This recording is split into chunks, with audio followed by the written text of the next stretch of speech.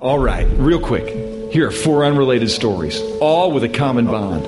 First, let's go back to November 20th, 1982. For the 85th time, Cal and Stanford are involved in a heated contest.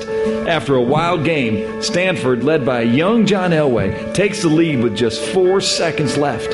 The Stanford fans and band are already celebrating, and why shouldn't they? The game is over. One final play begins as Stanford kicks short to Cal. A mad scramble ensues. Laterals follow near tackles. Then a blind over-the-shoulder lateral. A mad race to the end zone. Down goes the Stanford trombonist as the touchdown is scored. The unthinkable happens and Cal wins. As it turns out, it wasn't over. How about this one? Meet the Lillies, Russell and Terry. It's 2001.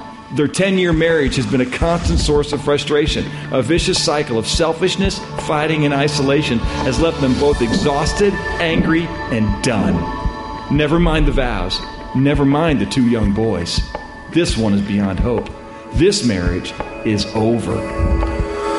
Following their divorce, Russell becomes a follower of Christ, and Terry begins to notice the transformation taking place in Russell. Hardened hearts soften. The relationship begins to heal.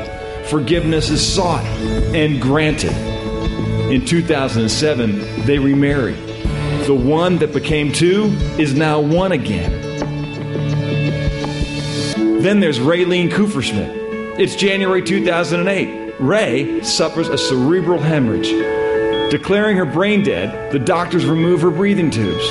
Knowing that it's over, the hospital releases Ray to her family so she can be taken home to die comfortably. Meanwhile, Ray's family plans her funeral. But someone forgot to tell Ray that it was over. At home, Ray suddenly wakes up. She's checked again by her doctors, who cannot believe that she's still alive, much less alert and healthy. Funeral plans have now turned into vacation plans for Ray and her family. Logically devoid of hope, legally divorced, literally dead. Everyone thought it was over. It's not the first time. Flashback almost 2,000 years. A man claiming to be the long-anticipated Messiah is unfairly accused. Offered up to the lying crowds by a Roman official, the supposed Savior is flogged, mocked, tortured, and beaten. He is nailed to a tree and crucified. He dies and is buried. Hopes that he is the Messiah fade away. It is finished. Friends scatter. Disciples hide. Evil celebrates. And for 3 days, it is over. But on the 3rd day, there's an empty grave. Evil has lost its victory. Death has lost its sting. Suddenly, miraculously, the only thing that is now over is hopelessness. 4 stories. 1 message. It's not over, even when it's over.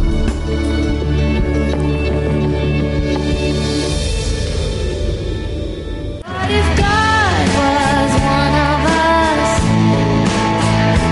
Just a slug like one of us.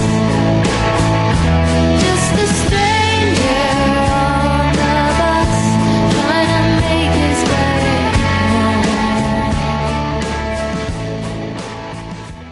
So we've been this new series, Why Did Jesus...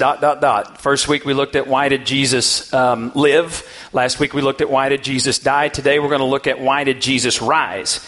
Now, one of the things that I bring up quite often at funerals, I don't always do exactly the same message at funerals, but one of the things I bring up, because a lot of people are thinking it. Because, see, I do some funerals for people that I know are Christ followers. I've done some funerals for people who their lives preach their funeral. It's real easy. And then I've done funerals for people that I know are not Christ followers, and I've done some funerals for people that are marginal Christ followers. But one of the things I bring up is, because a lot of people in the crowd are thinking it is, what if this whole Christian thing, what if their ideas are really just wishful thinking? Because for a lot of non-Christians, this idea of a good God who lives in a perfect place with no pain, suffering, or evil is just too good to be true. And so these well-intentioned people would say something to you like, well, that's okay for you, but that's not what I believe. And you ask, well, what do you believe? And they may tell you a few things, and you say, where did you get that? And if they're real honest, they'll say, well, it's kind of this buffet where I picked this and this and this and this, and I just kind of put it all together, and that's what I believe. And so you show them some Bible verses, but they're not convinced that the Bible's accurate, so they aren't convinced that you know what you're talking about. And then they say to you, how do you know you're right? Mama told me. Mama said foosball is of the devil. Just seeing if you know any of your movies. Mama said life is like a box of chocolates. Mama said, or you say, well, it's in the Bible, or I just know it's true, and they're not convinced. And see, then what they do is they lump you, Christians, because this is what most people do. They lump all of Christianity in with all the other world religions. Now, believers know there's a huge difference. One huge difference is that all other world religions, you have to be good enough to make it into heaven. Christians, we believe nobody's good enough. Shoot, we believe bad people are going to be in heaven. Which makes you wonder, why aren't more people becoming Christians? Because that makes a lot more sense than trying to earn your way, because I know I'm not good enough. Anybody here good enough? No, I don't understand that.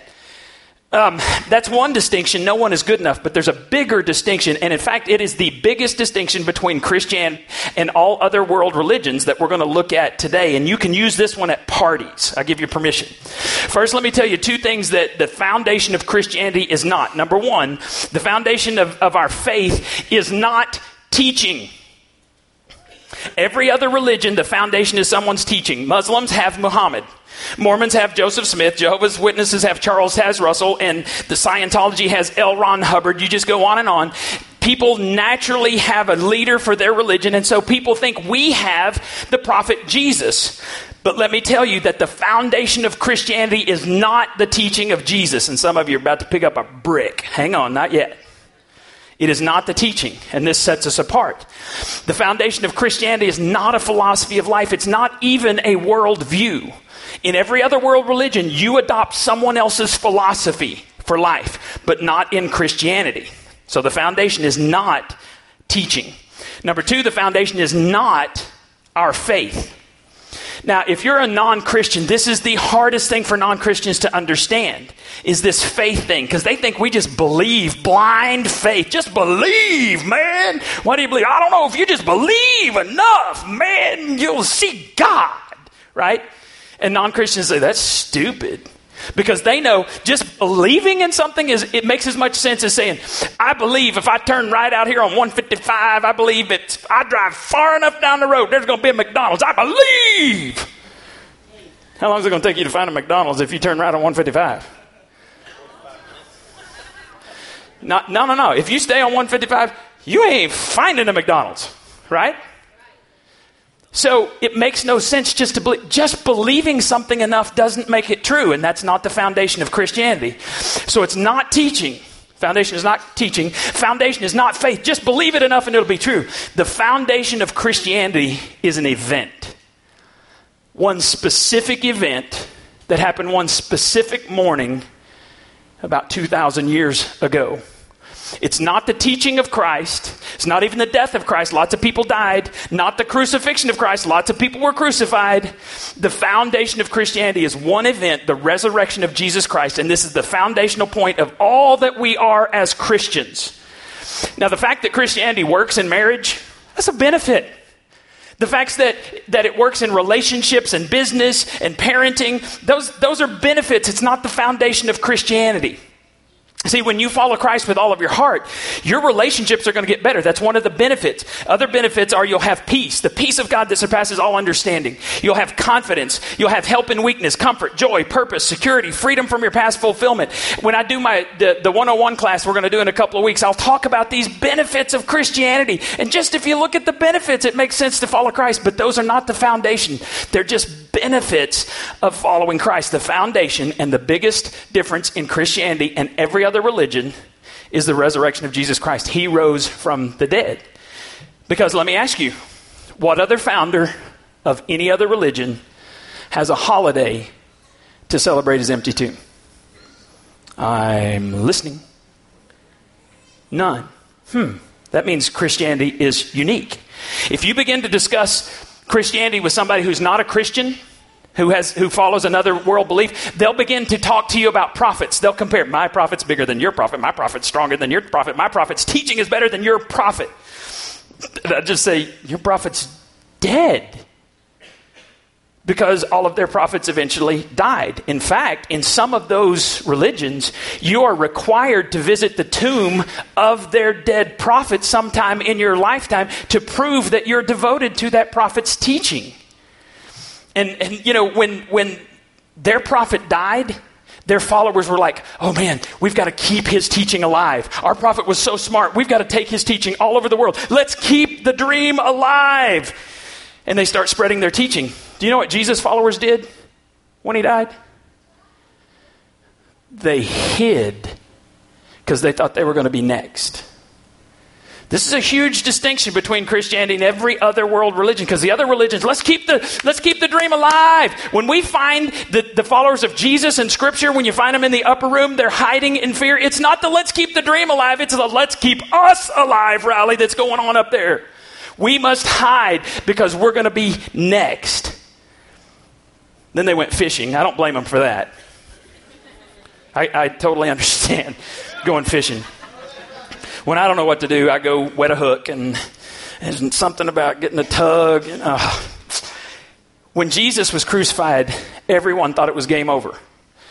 The Romans were like, finally, we can rest and everything can get back to normal. The Jews were like, well, maybe things are good. And the Romans are thinking the Jews are going to settle down because the Romans thought that Christianity was just a little branch off of Judaism. And they thought the Jews were nuts, but as long as they kept the peace, then they were going to let them stay in power. And they're like, oh, finally it's over. And the disciples were hiding because it was over. Because when Jesus died, everybody said, we're done. Now, if Jesus had only focused on good teaching, like the golden rule, that's such a nice teaching. Do unto others as you would have them do unto you. That's a nice teaching. We like that. If he'd focused on that, or if he'd focused on God is love, because everybody loves that one. Everybody loves that God is love. Everybody talks about God is love. If he just focused on that teaching, we could understand maybe his followers going, we got to keep this dream alive. But Jesus went too far, because Jesus said, I and the Father are one. Jesus said, if you've seen the Father, you have seen me. Jesus said, I am the way, the truth, and the life. There is no way unto the Father except through me. And everybody knew he was claiming to be equal with God. And that's the teaching that got him killed. And that's the teaching they all said, he died, he must be a fraud. Why keep alive the dream of a fraud? Of someone that we don't even know for sure. We thought he was God. He said he was God. He's not. He so clearly identified himself with God that when he died, everybody thought, it's over. How could God allow himself to be beaten, to be tied up, to be tortured, and nailed to a cross? How could God allow? God wouldn't do that, would he? So when you look at the beginning of Christianity and the beginning of every other world religion, there is zero comparison. Because all the others, let's keep the dream alive, Christians were running and hiding in fear. And 3 days later, something happened that changed the course of history. And it changed these cowardly men into guys who turned the world upside down and eventually died for their faith. They went out not because of what Jesus said. His teaching did not motivate them to go out, although there was good teaching. They went out not because of the miracles, because remember, he did some awesome miracles. When he's in the boat, he's asleep, they wake him up. Oh, Jesus, we're going to die. And Jesus stands up, oh, you men of little faith. And he looks at the waves and he goes, be still. And the waves and the wind are perfectly still. You remember what the disciples said? They went, I have an active imagination. I think they went, who's this guy? Because that's what the scripture says. They said, who is this man that even the wind and the waves obey him? And they worshiped him. Not when he's dead. They didn't remember the miracles. He healed somebody. He touched lepers, healed them. He raised people from the dead. They were there when he called Lazarus out. But when he died, they thought it was over. So the miracles didn't motivate them to go and tell the world about him. What ripped them off of their scared little butts and got them to go out and turn the world upside down was they saw a dead man that everybody knew was dead walking. And it rocked their world. And so they said, you can do whatever you want to us. We will follow him. And see, he rose from the dead, and overnight, thousands of Jewish people in Jerusalem abandoned thousands of years of their culture and their worship history, and they became Christ followers. Not because they heard a good sermon, but because they saw Jesus die. Not because they saw Jesus die, they'd seen lots of deaths, but because they saw Jesus alive. Thousands abandoned their faith of their families overnight because of an event that was so undeniably true that you would have to be a fool not to believe it. Hundreds of people walking around Jerusalem. Hundreds of people. One time Jesus appeared to 500 people at the same time. Hundreds of people are walking around Jerusalem going, Jesus is alive. I saw him. He was dead. He was in the grave. He's alive. And here's the thing. Some people try to figure out why he's in the grave, and we're going to talk about some of that next week. You know, everybody agrees that he was crucified and that he was laid in the tomb. Everybody agrees the tomb was empty, so you got to figure out why is the tomb empty. Some people said that he swooned, that, you know, he was beaten so badly and he lost so much blood that he's on the cross and he just kind of swoons and he faints. But this is I love the swoon theory, because you put Jesus in the tomb, and the swoon theory says that in the cool of the tomb that he was revived. All right, we've got some paramedics here, right? What do you do with somebody who's had trauma? Do you put them in a cool place? Drive fast. You drive fast. You know why they cover up a body? Because they're going to go into shock. If Jesus had been beaten beyond recognition and you lay him in a cool tomb, he's not going to revive. And even if he did, and he shows up to his followers, you know what they're going to say? They're not going to go, oh, you're the Son of God. They're going to say, we need a doctor because you're jacked up. I mean, you seen somebody? A friend of mine let me stitch his hand one time. That was awesome. My kids were little and it was at the table. And anyway, short story. I'll tell you the long version later. Caleb is eating lasagna. I don't remember what Rachel's doing. Hannah was too young to even know what was going on. But my 3 kids are there as I'm sewing up this big old gash in this dude's hand. Anyway, that has nothing to do with anything. I just thought it was funny. What the dude needed was a doctor, not the preacher to sew his hand up, right? Because the first time I went through, you know, the cuts here, I came out about 1.5 inches below the thing. And he didn't have any pain medication. And this is a tough dude. He's a former sniper, Marine. And he's got his hand there and he goes, you better back it out. And I'm like, I pull it back out. And so I do it again. I got 3 stitches on there. It's the craziest thing ever. If Jesus had revived in the tomb and come out looking like he came out, nobody would have thought he's the Son of God. They would have rushed him to a doctor, to a hospital. You see, everything we believe and know as Christians is founded upon the resurrection of Jesus Christ. Everybody knew he was dead. He came back to life, and it changed them. And see, you know, I don't know about you, but if a guy can be dead and rise from the dead, I'm with him. I don't care what he teaches. You teach me anything. If you have, because we're afraid of getting dead, right? People aren't afraid of being dead, because I've never had a dead person go, you know, I really don't like the way I died. People are afraid of getting dead, right? We're worried about that. That's why you get scared right before you have a wreck or something. You get scared because you're afraid of getting dead. Jesus got dead and came back to life. I'm with him, right? And I've told this many, many times. That's the significance of the resurrection. Because if you knew he was dead and he came back to life, you would change everything you believed too. I read years ago, and I've shared this all the time at funerals, but I read about a Buddhist in Africa who changed to Christianity. And he was asked, that's kind of a radical change from Buddhism to Christianity. Why would you make that change? And he said, it's like this. If you're walking down the road, you come to a fork in the road, and there are 2 guys there. One's dead and one's alive. Which one's directions are you going to follow? And I pictured this. I was thinking, you know, the dead guy, because we've seen this in movies, right? When people are looking for the right way, and they come, and the dead guy's laying there, and he's pointing. Every other world religion has a dead guy pointing somewhere. And people are running off. The dead guy pointed this way. It must be the way. And this Buddhist said, if I came across somebody who's alive and he said, let me show you the way, or you're going to go the way that the dead guy points. Now, you can be stupid if you want to. That's your choice. but I'm going to follow the live guy, right? That's what the Buddhist said. Makes sense to me. Now, there's a book in the Bible written by a guy named Luke.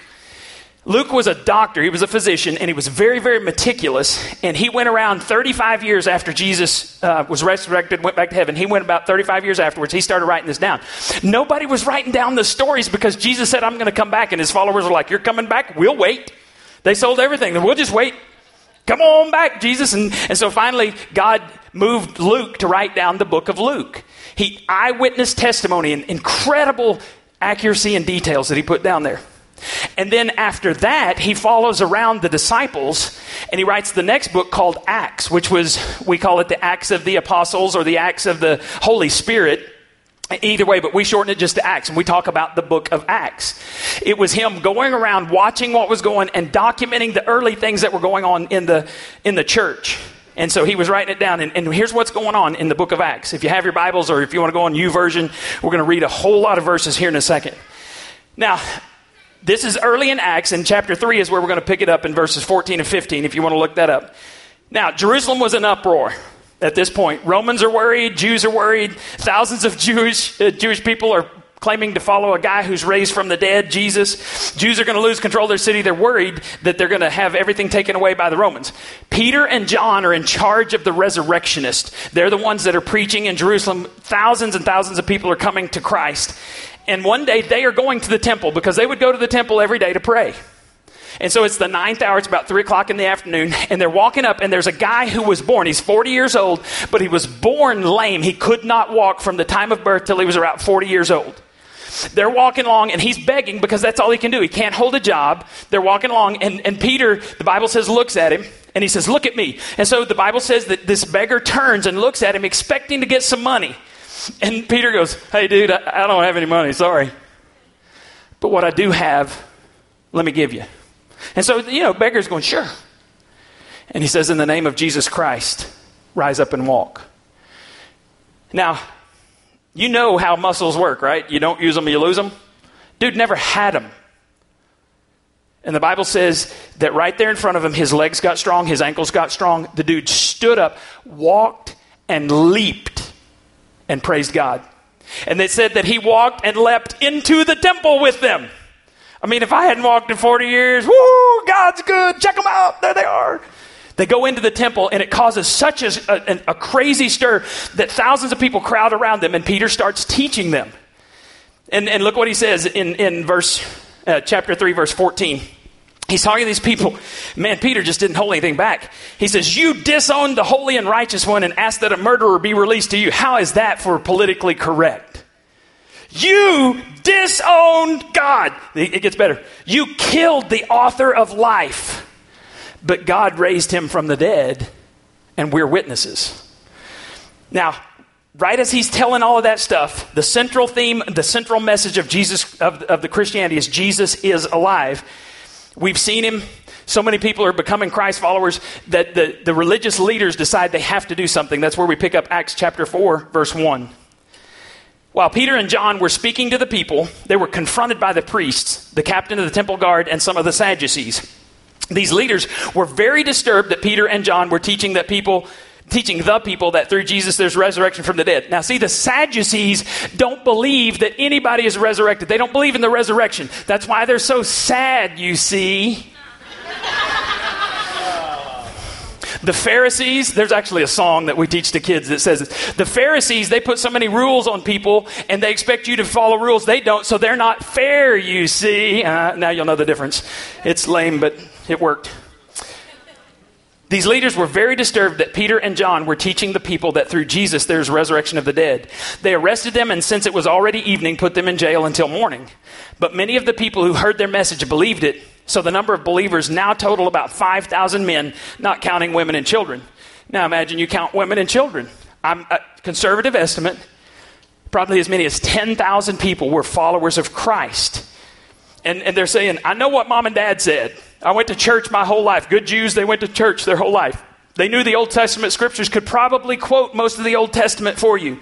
And they said, but when a man who is dead comes back to life, I'm with him regardless of what mom and dad say.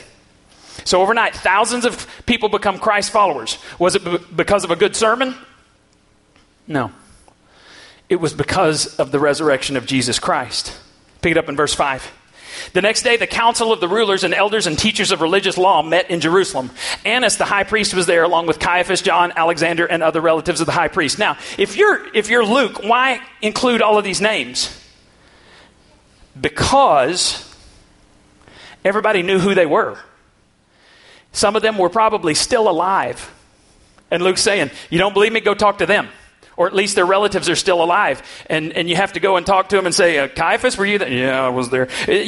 Because he's given you details, accurate details. The scripture is accurate. Every time they find something in archaeology, they'll say something for years. They'll say, oh, this isn't true, this isn't true. And then 40 or 50 years later, they'll discover it and they'll go, the Bible is remarkably accurate.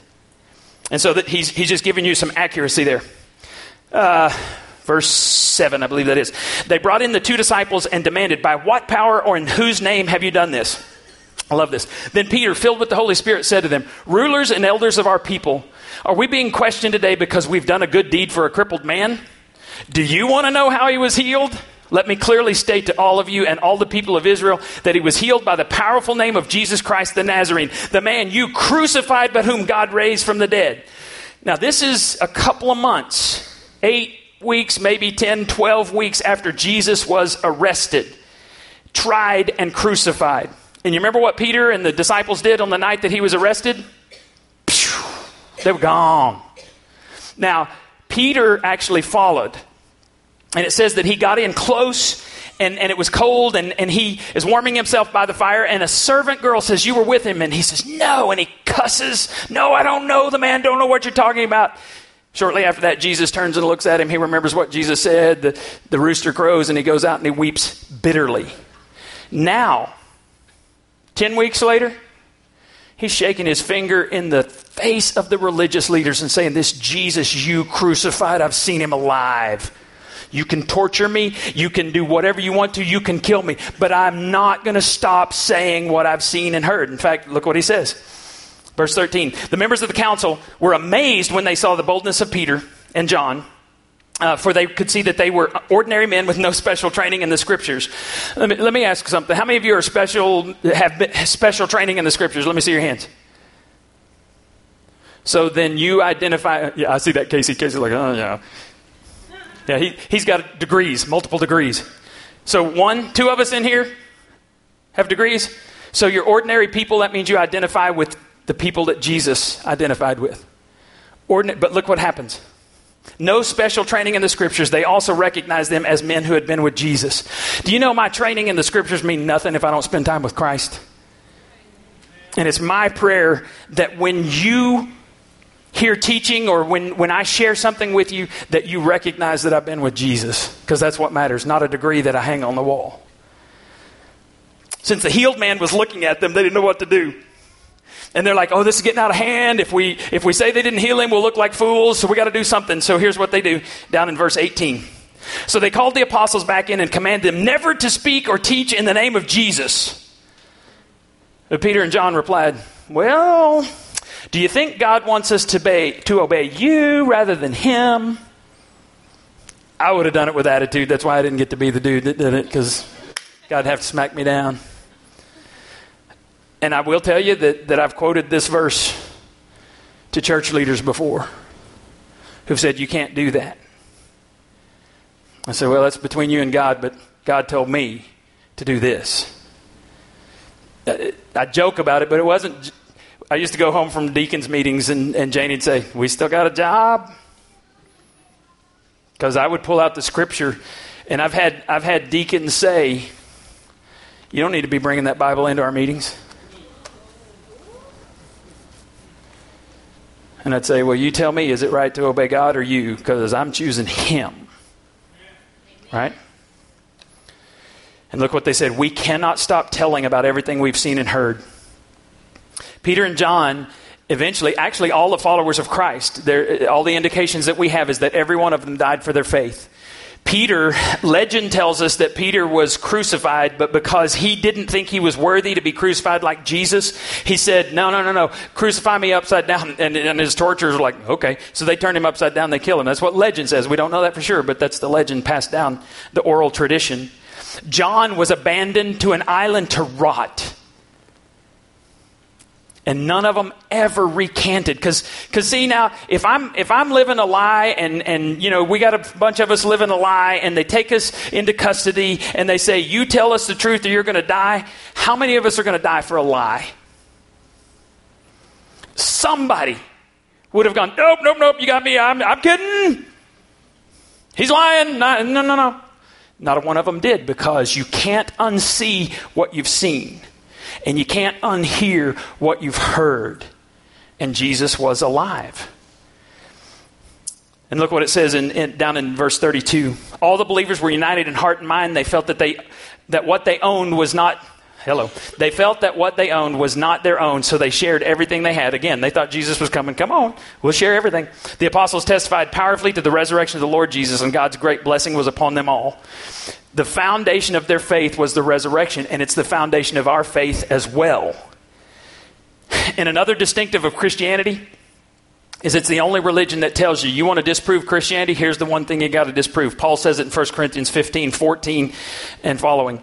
And if Christ has not been raised, then all our preaching is useless, and your faith is what?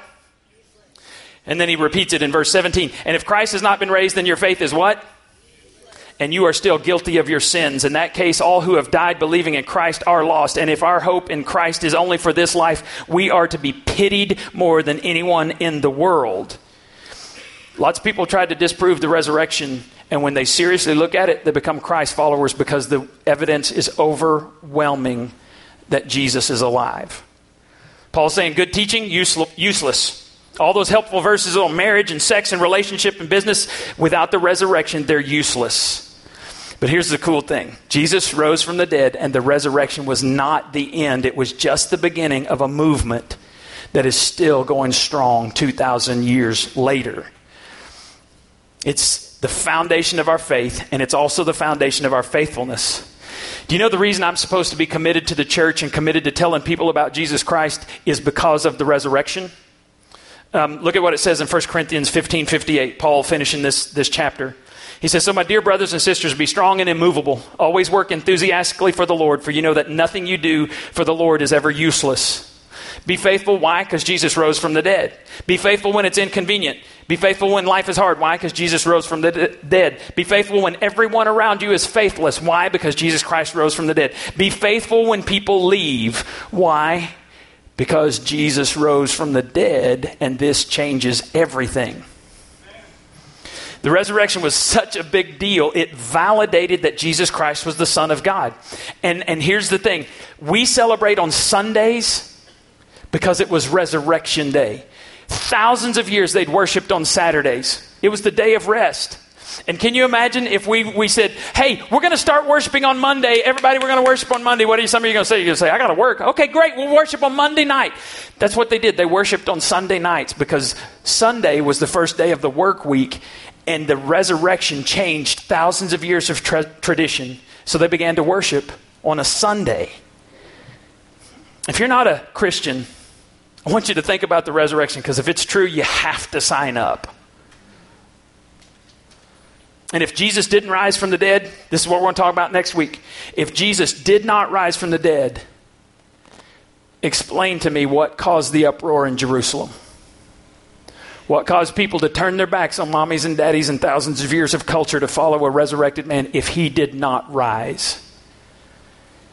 2,000 years, we're still talking about it. And I have a feeling the reason you're here today is because you know there's more to life than what you have experienced. And you need to meet this one who resurrected. Would you bow your heads for just a moment?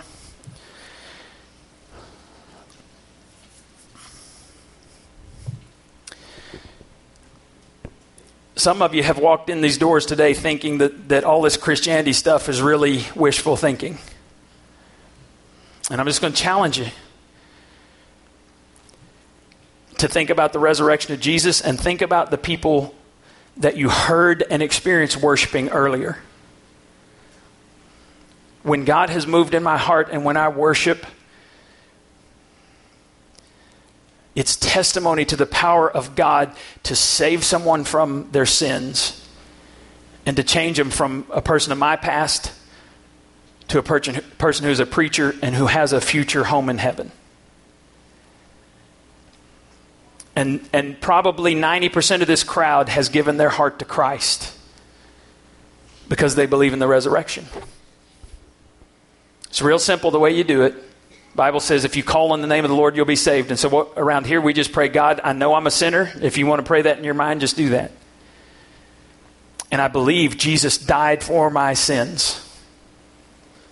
I accept his sacrifice as payment for my sins. And as best I know how, I want to live my life for you. If you just prayed that in your heart, the Bible says that you have been adopted into God's family. And I want you to write that on your card in just a minute. Now I want you to pray for somebody who needs to be here next week. It's going to take a few seconds in silence. I want you to pray by name for somebody who needs to be here and ask God to remove all the obstacles so that they will be here with you for Resurrection Sunday.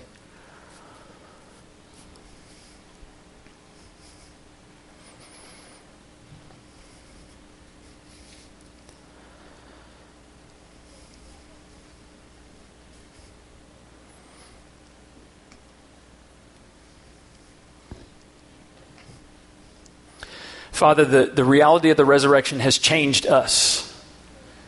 And we don't want to keep the secret to ourselves. We want everybody we know and love to experience what we've experienced. So help us to share that with others and help others to come next week. We pray in Jesus' name. Amen. We have 3 baskets at the back. One is our joy basket. That's how we take up our offering around here. The Bible says that God loves a cheerful giver. That's why we holler and why we call it the joy basket. You can either give there or, 2 or 3 of you got it. Joy basket. We're a weird church too, just going to tell you that. But that's back there, or you can give online, nlccp.com. It's a real quick process. Once you've done that, it takes less than 30 seconds to give. Every time I get paid for mowing, I go and it takes me less than 30 seconds to log on and give the portion that I give back to God. The second basket is our registration card basket. Here's what we ask you to do. Fill those out, and I always ask you to write something on the back. And so I want to ask you which of the 2 lies, there's 2 lies that a lot of people have bought into, that Christianity is all about teaching or Christianity is all about believing enough so it'll be true. If you've fallen into one of those, just write that down, 1 or 2. Or if you are set on that you understand and you will share with others that the foundation of Christianity is an event, then you put number 3. If you're willing to share that, put number 3. I understand and I want to share that with others. And then we have a third basket, which is our bagel basket. Everything that goes in there goes to building projects. And so we're having our board meeting today. We're going to talk about the parking lot and talk about the cost of all of that. And y'all are cheering now. Wait till I tell you how much it costs. And I don't know. We'll see. But I haven't even shared with the board yet. I'm sharing with them today. And so we're going to talk about that. And then we're going to have to pray like crazy that God will provide. And I'm expecting that He's going to. He's going to do something extraordinary. Let's stand together. Next week, baptism.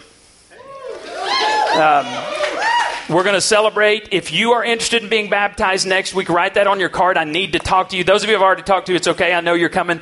We got 5 folks for sure. They're going to be baptized next week, but more of you may want to do that. If you do, be sure and see me today so we'll be ready for that. Let's pray together. Father, you're awesome and we love you and we thank you for Jesus. Help us to live for Him. In your name, amen. You're dismissed.